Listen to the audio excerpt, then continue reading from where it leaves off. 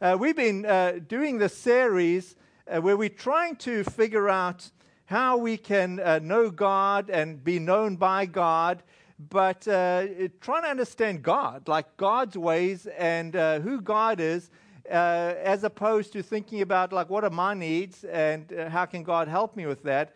But starting off with, how do we know God? So in the past few sermons, we've done one that really did well, talking about the difference between knowing about God and knowing God. And then I was preaching on God's wisdom and our knowledge, which is limited, and God's wisdom is infinite. And then preaching on knowing the Holy Spirit as part of the Trinity. What is that? How can we know the Holy Spirit, and how can we experience the Holy Spirit? And then last week, Jeff was talking about the majesty of God. You know, with the idea here that when we can see God and understand God for who God is, it's really an eye-opening experience versus just limiting God to who we think He is, or even worse, designing God into our own image and deciding, well, if God's not like the way we want Him to be, then I'm checking out because we decided how God should act and behave. And yet when we look at the way God wants to act and behave, it's really fascinating. Not only fascinating, it's like awe-inspiring, because God is just so much bigger and better than we are. Today I want to talk about God's purposes in our troubles. God's purposes in our troubles. Because we wrestle with the fact that we do go through troubles, and we wrestle with the fact that God is majestic and awesome. And so I want to talk a little bit about that. And last week, Helen Bornet really just totally blessed us and surprised us, in a sense, encapsulating that. I mean, if you were here for the service last week, you know what I'm talking about. If you weren't here last week, Helen came up in a walker and essentially was saying, I want to tell you how good God is. And even though I've just had a stroke, this is how God was in my situation and in my circumstance. I mean, thank you, Helen. That was brave. Also know Helen is not one for public speaking, you know, so it was just really a powerful moment. And but she was hitting a truth there of saying, okay, I'm still recovering from a stroke, and I don't like this, but I can also testify about God's love and about God's goodness, and that overarches my difficulties. I mean, that captures it. It's just a powerful thing. You know, when you look back on your life, particularly when I look back at when I was a teenager, you know, your teenage years, and it's not just your teenage years, but it seems like it goes through your early 20s. I don't know what's up with that, but that's a time in your life where a lot of us just did a lot of stupid things. I mean, I don't know how else to put it. I mean, you're like, you know, but here's the big moment. Here's the big point that I'm trying to make. When you look back on that time, all the stupid things you did, you don't like go back and think, that was so great. You know, I wish I did more stupid things. You know, those idiots that I hang out with and really led me down a bad path. I mean, I just regret all the good times we had with them. I wish I hung out with those idiots and those losers some more. It would have just been, you just don't do that. You know, I mean, at best, you might look back at your teenage years and think, wow, you know, I actually did something that was loving, it was kind, you know, I helped somebody out, or, you know, I did something that was good, and you might feel good about that. That would be a good thing. But we just don't look back at the mistakes we made and say, I just wish I did more of that. And we just don't. Yet, we live, especially, I don't know, it's accentuated as a teenager. We don't lose it for the rest of our lives. But what gets accentuated is a chronic need to be loved. I mean, to be accepted by others, to have good friends. And often there's we're in a tension here because we know God loves us and we know God is good, but God just seems like kind of distant. You know, whereas my friends, even my bad friends, they like real close. And what they're doing just seems to be like fun. And if it's not fun, at least I'm accepted. I mean, you remember those days? I mean, you might still be in those days. I'm 65, I'm still battling with that. But somehow or other, it gets accentuated when you're a teenager. You're just in this chronic struggle. Now, embarrassingly, I want to share one of my moments. I didn't take one of the worst moments, just like one that I think I could share in church, Just there was a time period where there were a bunch of losers that looked like they were having a whole lot of fun, and I thought if I joined that crowd, I could also have a whole bunch of fun. I mean, they were doing things and going places and just sounded great. So I became part of that crowd. This is one of my low times in my life. I'm not looking back at this with any level of pride. But in South Africa, there's a racetrack called Kyalami, and every now and then they'd have Formula One racing. This event goes all around the world, and it was like a big deal. And so my friends, bad friends, let me just reiterate if I didn't say that already, said to me, hey, I've got a proposition for you.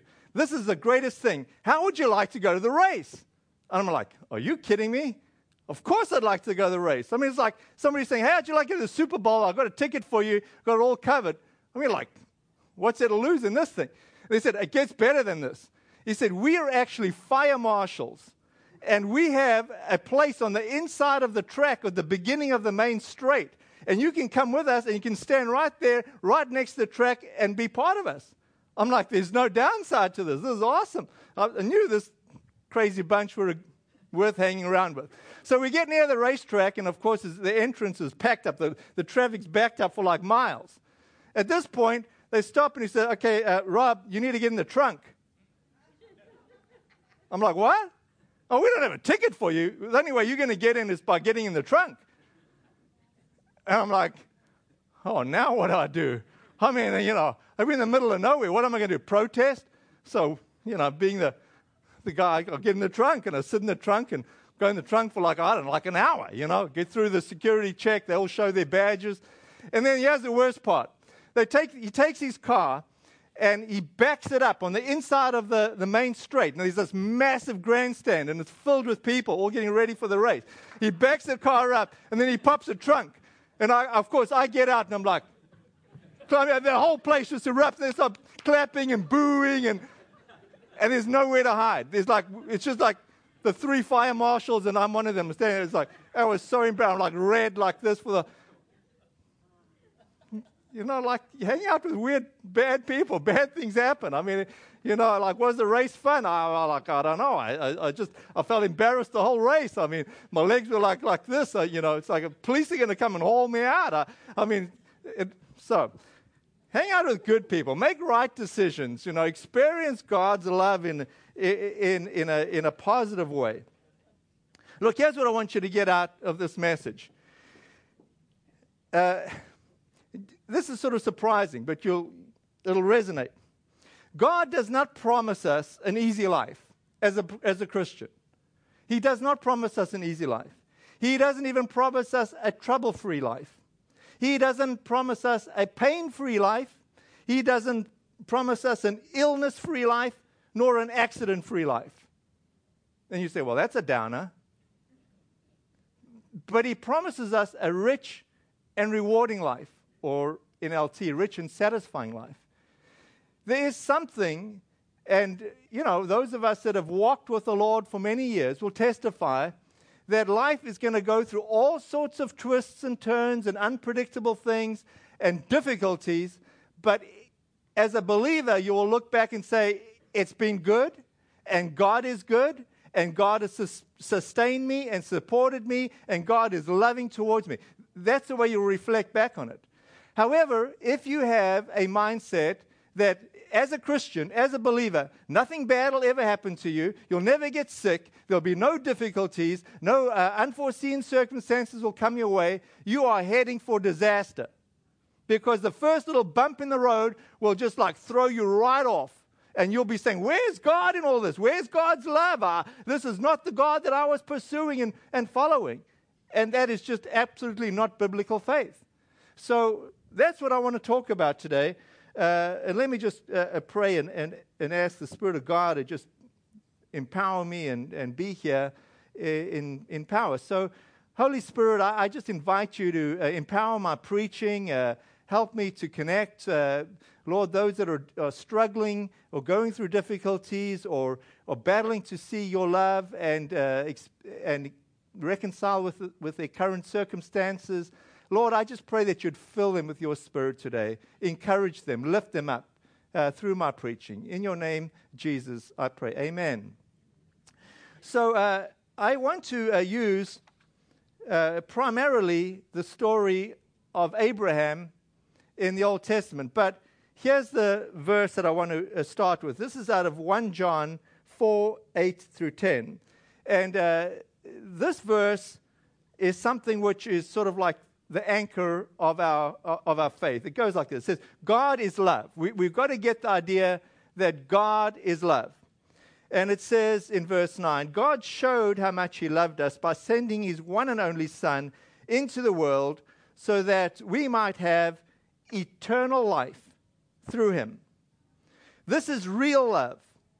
Not that we love God, but that he loved us and sent his Son as a sacrifice to take away our sins. So, here's this picture you might be able to see, and this, rock climber is dependent on this hook holding him. And no matter if he falls, that thing better hold him. And in a similar way, we got to get it into ourselves, get it into our knowledge, get it into our experience, get it into our understanding that God loves us and that God won't let us fall. No matter what else we talk about, the anchor has got to be that God is good and he loves us. And now I'll talk about that more next week. But we can talk about God being all-powerful. We can talk about God being all-knowing. We can talk about the fact that God is large and in charge. He can do anything. And these are what we call the essence of God. I mean, he's morally good. God can't not be loving. He can't not be kind. He can't not be all-powerful. It's the essence. It's who he is. And yet, what I'm saying is we need to reconcile that with some of the struggles that we go through and say, okay, it's not that God has lost his essence of being good and loving. It's we have to understand something about ourselves or other aspects of God to understand it. The best way we can do this is to read about it in the Bible. The Bible is not a book of moral imperatives or, let me give you 500 steps for being a perfect person or, making God happy. Really, one of the ways of reading the Bible is one of the big gifts of the Bible is the very many stories of real people and how they've had to interact with God. And how did God communicate with them? And how did they communicate with God? And how in their mistakes and in their, good things that they did, how did it all work out? And so when we get to the book of Genesis, and particularly the story of Abraham, Isaac, and Jacob, we get tremendous insight into ordinary people living a life of faith with struggles and with God coming through. Now, if you're doing the Bible reading plan that we proposed, go through the Bible in a year and you're going according to the plan, you'd be in Genesis or just finishing Genesis at this point, and you would be reading about Abraham, Isaac, and Jacob. But for today, I'm just going to talk about Abraham.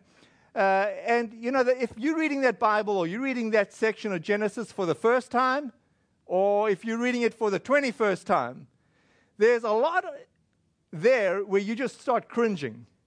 You're just there's some sexual stuff happening there which is weird. I mean, it's really weird.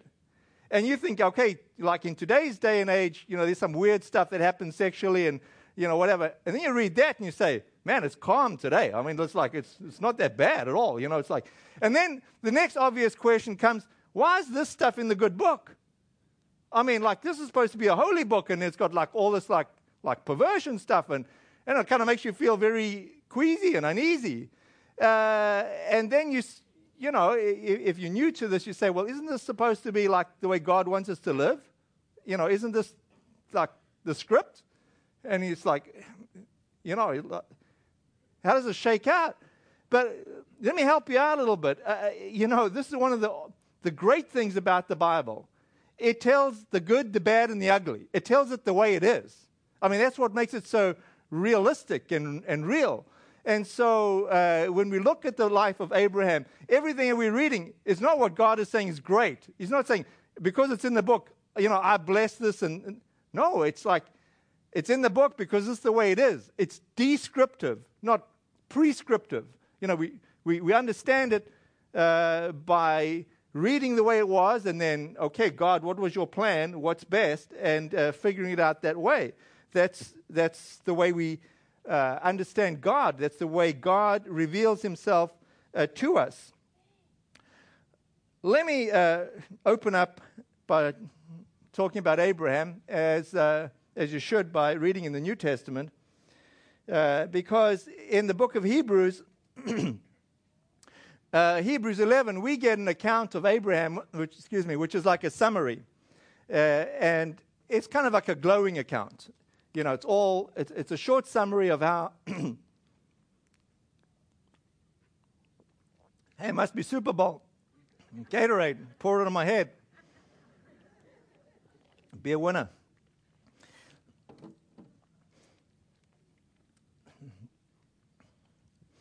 Hebrews 11:8, chapter 11, verse 8. It was by faith that Abraham obeyed when God called him to leave home and go to another land that God would give him as an inheritance. So, straight away, Abraham has faith in God. When God calls, Abraham goes. Verse 9, and even when he reached the land God promised him, he lived there by faith, for he was like a foreigner living in tents. And so did Isaac and Jacob, who inherited the same promise. Abraham was confidently looking forward to a city with eternal foundations, a city designed and built by God.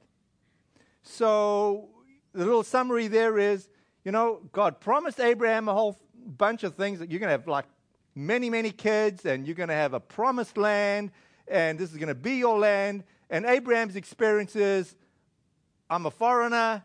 I never feel like this is my place. In fact, I didn't live in a big palace with a moat and, whatever not. I lived in a tent.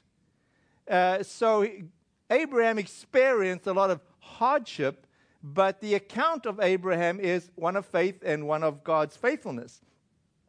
And similarly, in verse 11, we see the saga of how Abraham and Sarah had kids, or tried to have kids, or tried and did have kids. And it says this: it was by faith that Sarah, even Sarah, was able to have a child, though she was barren and was too old. She believed that God would keep his promise. And so a whole nation came from this one man who was as good as dead. A nation with so many people that, like the stars in the sky and the sand on the seashore, there is no way to count them. So in Hebrews, we have a wonderful summary of Abraham, and he's all good, and he's a man of faith, and he's just, good things. And then when we go back into Genesis and we read the story of Abraham, we see, okay, he was a man that was great and full of faith, but there were some other things along the way that most people don't really want to highlight, and so I'm going to highlight them. They're not such great things. So we pick it up in Genesis 12:10. And in Genesis 12:10, like chapter 12, as you've just read, that's where this whole thing starts with Abraham. He's just getting going. And we're not even really far into Abraham's life. And we just halfway through the first chapter of Abraham. And now he's already messing up. And Abraham messes up pretty badly. He basically sells his wife out her safety, her sexuality. I mean, he lies. I'll read this great account to you. At that time, a severe famine struck the land of Canaan, forcing Abram to go down to Egypt, where he lived as a foreigner. He was approaching the border of Egypt. Abram said to his wife Sarai, "Look, you are a very beautiful woman. When the Egyptians see you, they will say, 'This is his wife. Let's kill him. Then we can have her. So please tell them you are my sister. Then they will spare my life and treat me well because of their interest in you.'" I mean, he's not self-centered. I mean, he's not worried about Sarah. It's like, oh, me, how it'll go well with me. And some bizarre reason, Sarah goes along with this cockamamie plan. And verse 14, and sure enough, when Abram arrived in Egypt, everyone noticed Sarai's beauty. When the palace officials saw her, they sang her praises to Pharaoh, the king, and Sarai was taken into the palace. When Pharaoh gave Abram, then Pharaoh gave Abram many gifts because of her: sheep and goats and cattle and male and female donkeys, male and female servants and camels. I mean, Pharaoh's doing the right thing, the honorable thing, and he's not the guy that's supposed to be the godly guy. It's supposed to be Abraham, and Abraham's just like being, blessed, as it would appear, for his deception and dishonesty. And then verse 17, but the Lord sent terrible plagues upon Pharaoh and his household because of Sarai, Abraham's wife. So Pharaoh summoned Abram and accused him sharply. "What have you done to me?" he demanded. "Why didn't you tell me she was your wife?" Good question. "Why did you say she is my sister?" Well, she kind of sort of is, half sister, half lie. And look, it doesn't go well for anybody in the end here. It doesn't go well for Pharaoh. He's been gypped. It doesn't go well for Abram. Abram and Sarah, this is how it ends in verse 19 at the end there.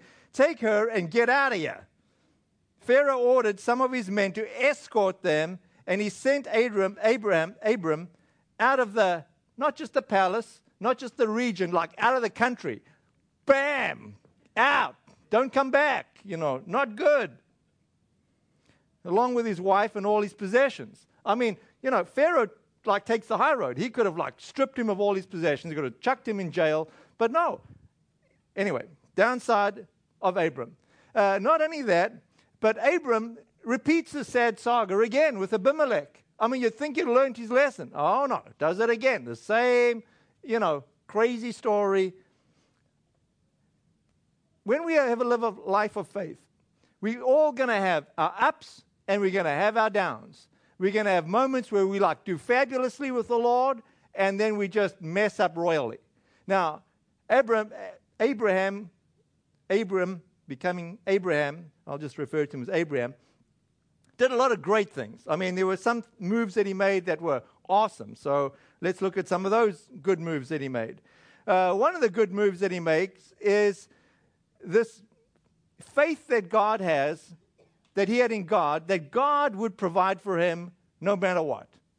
And so there comes a sort of major decision in their life with him and Lot.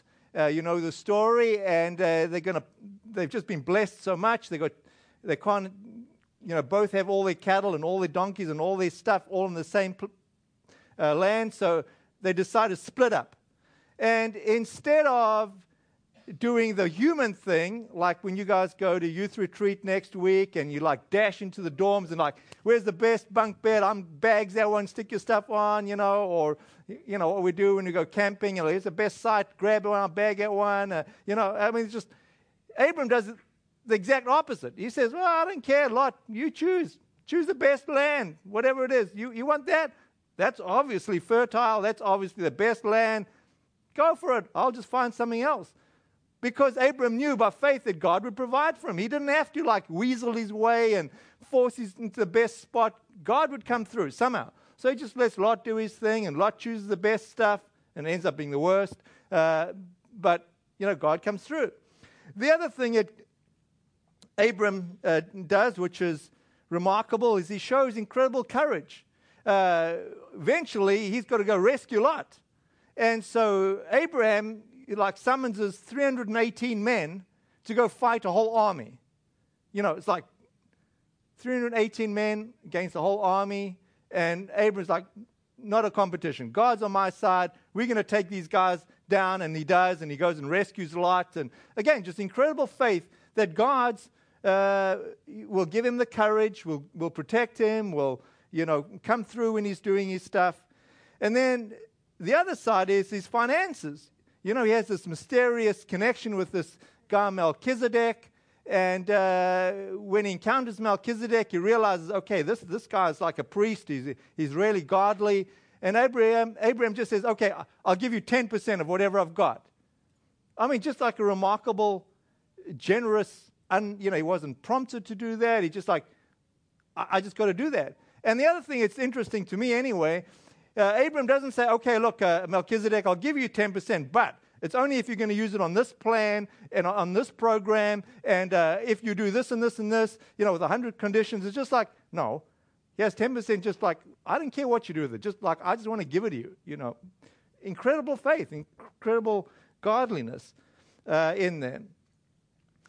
And then again, we see other mistakes by Abraham, especially when it comes to fulfilling God's promise that he's going to have lots of kids and be, populate the whole place. We pick it up in verse 15, chapter 15, verse 4. The Lord says to Abraham, no, your servant will not be your heir, because Abram's complaining, like, I got no kids, like, who's going to inherit all my stuff, and, I have to give it to my servant, when he knew that God had promised him that he's going to have, kids.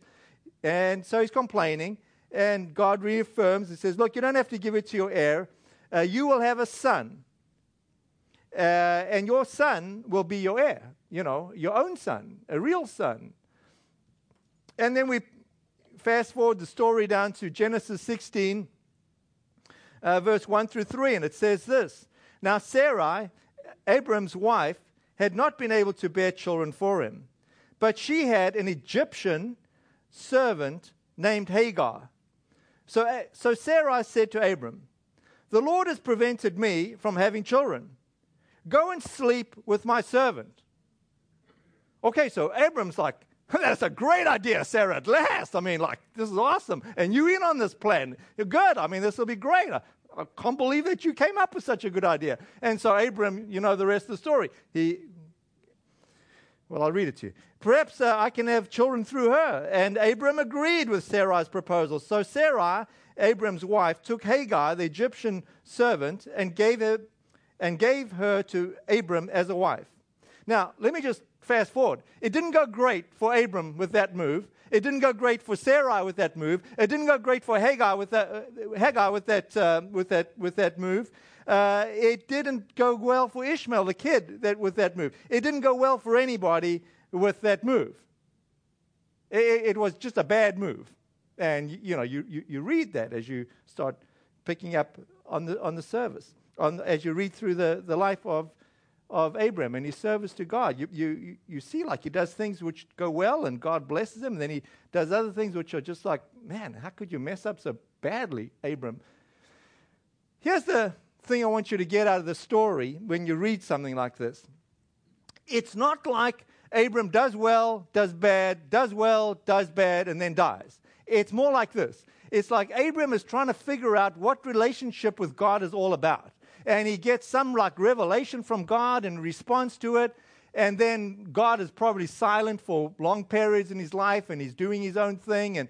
And sometimes he acts in faith, and often he gets impatient, and he doesn't see what God is doing, and then he does his own thing, and it goes badly. But what is happening is an upward progression where Abraham is developing faith. He's growing in faith, and he's using his mistakes to learn about God and to become a better person. He's growing in his ability to trust in God. And it culminates at the end of like the accounts in Genesis. Like the last thing it says about Abraham is the most incredible thing that he does, which is to obey God's challenge, call, command, say it how you want, to sacrifice his son. I mean, it's one of those parts of Scripture, like, it's mind-boggling. You know, like we'll all say, God bless me, I want to hear more from you. God, speak to me more, give me more clarity. But none of us are saying, okay, God, let me sacrifice my own son. We're all saying, never ask me that one. I don't know how to respond to that. That's like too overwhelming to even get my head around it. I mean, God, never ask me that. You can speak to me, but please don't speak to me in that way. You know, I mean, it's like, huh? And yet, we know the story. Abraham responds, and he doesn't respond like, let me think about it and pray about it for a few months and days, God, or years. You know, immediately he responds. And we know that God ends up sparing his son, Isaac. But Abraham has to go right to the end. I mean, it's a very uncomfortable story to read. You're asking a million why questions. And yet, we don't see that story when we're reading it, that this is God who's large and in charge and who knows the beginning of time and the end of time. And, we have the luxury now to read that story and say, wait a bit, God was up to something that had eternal consequences, that was a precursor to his son Jesus. So we see the similar outplaying of the story with Jesus, where God says, okay, I'm going to have a son. It's going to be my one and only son. Just like Abraham, you had a son. It was your one and only son. And I ask you to sacrifice your son. But I spared your son, Abraham, Isaac. I'm going to spare Isaac. And God says, I am not going to spare my son, my one and only son, Jesus. He's going to get sacrificed on the cross for you and for I. We don't know that part of, Abraham wouldn't have known that part of the story. He didn't realize that, God had a much larger plan involved here. So what I am saying is, as we go through life with all its hardships and blessings and ups and downs, you don't want to jettison God every time something bad happens. You want to try and use these experiences in your life to grow and to understand God and to be filled up with faith, not broken down with faith. So if you've got a bulletin insert and you want to fill in the 3 summary points that I want to make in this, it's as follows. Life will have perplexing trials. If we can't see God's purpose in them, here are some helpful faith tips for you. You might just be in one of those times where it's I just can't see up from down. I'm begging God to intervene, or I'm praying, I just can't hear his voice. The first point I want to make is this. As a Christian, as a believer, as a follower of Christ, don't be surprised just because you are a follower of Christ that something bad is happening to you. Don't be surprised just because you're a believer that something bad is happening to you. In fact, Jesus himself gives us a heads up. He says in John 16:33, I have told you this so that you will have peace in me. Here on earth, you will have many trials and sorrows, but take heart, because I have overcome the world. If the smallest little bump in the road is going to just totally upset our apple cart, and we're totally taken by surprise, that is not realistic faith in Christ. Realistic faith in Christ is that God is good. This life with him is going to be the best possible life we can have, but there's going to be ups and there's going to be downs. Just stick with it. In the long run, in the scheme of things, you'll see that it's good. The second point I want to make is that God will get you through. God will get you through. This story in the New Testament about Paul and the thorn in Paul's flesh, it's just really a remarkable, quick, short, powerful story. And I'll read it to you from 2 Corinthians 12:7. Even though I have received such wonderful revelations from God. Okay, this is the Apostle Paul. He's seen God save people. He's seen God do miracles through him. He's seen God speak through him, and he's had revelation. I mean, he's seen every possible thing that a human person can experience and see God do. He's experienced it. He's been there. He's seen it. Incredible. And then he says, to keep me from becoming proud, I was given a thorn in my flesh. Now notice who the the thorn came from. It came from a messenger from Satan, and it was specifically designed to torment me and keep me from becoming proud. I mean, this is like the Apostle Paul, and he's saying, I hate it. I absolutely hate this thing. And he says, I don't want to have the pain and this thorn in my flesh. I just want to see all the good stuff that God is doing, and I just want to carry on with God and have all, what's up with this, God? Why are you giving me this pain in the flesh? Am I not like your servant? Am I not doing your will? Am I not honoring you? And verse 8, 3 times I begged the Lord, take it away. Take it away. I'm in too much pain. Take it away. And 3 times the Lord responded, my grace is all you need. Now, here's a pastoral word of advice. Never tell somebody else, it's okay, God's grace is all you need. This is one of those things you like to have self-discovery on. But if you're like not that wise and you're going to give somebody this great pastoral advice, don't worry about your toughness. God's grace is sufficient. Just like step back so you don't get a black eye, as you're giving your words of wisdom. I know it's scriptural, but just like let them self-discover. God is all you need. God's grace is all you need. Now, what Paul is saying is something we can all relate to. In our weakness, God becomes strong. And God says, my power works best in weakness. So now I am glad to boast about my weakness so that the power of Christ can work through me. None of us like being weak. None of us like struggling. But we all know that when we are in a bad spot, we tend to pray a lot more. We tend to ask God a lot more. We tend to read our Bible a lot more. We tend to be more like, God, I need your help. And that's just a reality. And we also realize that in those hard times, when God comes through, our faith gets built up. But none of us likes going through the hard times. That's absolutely true. And, it's all very well to say, yeah, God's working through me, through my weakness, and isn't that great? But no, it's not fun to be in weakness. It's not fun to be in trials. It is fun to see God work through you and,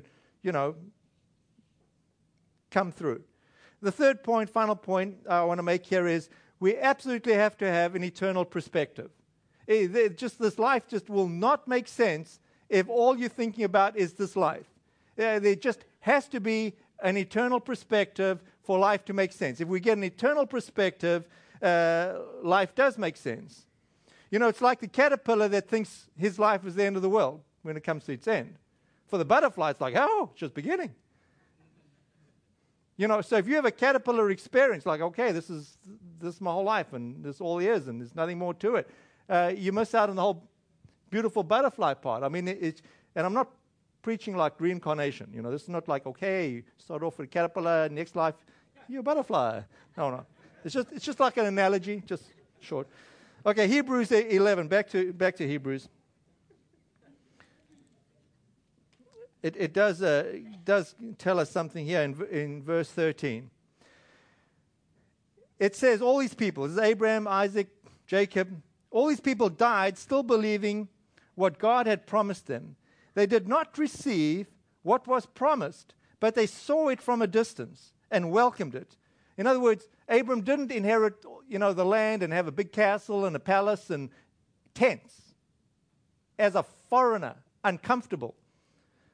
But God had promised him that he'd own the land and he'd have it and he'd have descendants. Okay, they agreed that they were foreigners and nomads here on earth. Obviously, people who say such things are looking forward to a country they can call their own. If they had longed for the country they came from, they could have gone back. But they were looking for a better place, a heavenly homeland. That is why God is not ashamed to be called their God, for he has prepared a city for them. And in a similar way, God has prepared an eternal plan for us. It's not just about this life. There is a hope that we have that God, we can have a rich and rewarding life right here, right now, but this is not all there is. There's more to the story. And as vaguely as we understand you, we can experience your love, we can experience your help, but there's more. It's leading to something in the future which we really long for, where it will be perfect. And so I want to just end on that note. Why don't the worship team come on up? Lord Jesus, I just thank you that you have promised us this rich and rewarding life. And it is satisfying. And Lord, there is no other life which supersedes it. And Lord, every time we choose to make the right choice, choices which please you, Lord, it has long-term beneficial consequences. And yet, Lord, every time we take a shortcut and we do something which is just good for the moment, Lord, it ends up hindering us. And so we realize that. And Lord, I just pray for your Spirit to encourage us and to guide us and to help us. I pray for every member here in this congregation that they would experience your Holy Spirit helping and loving and encouraging them. In your name, Jesus. Amen.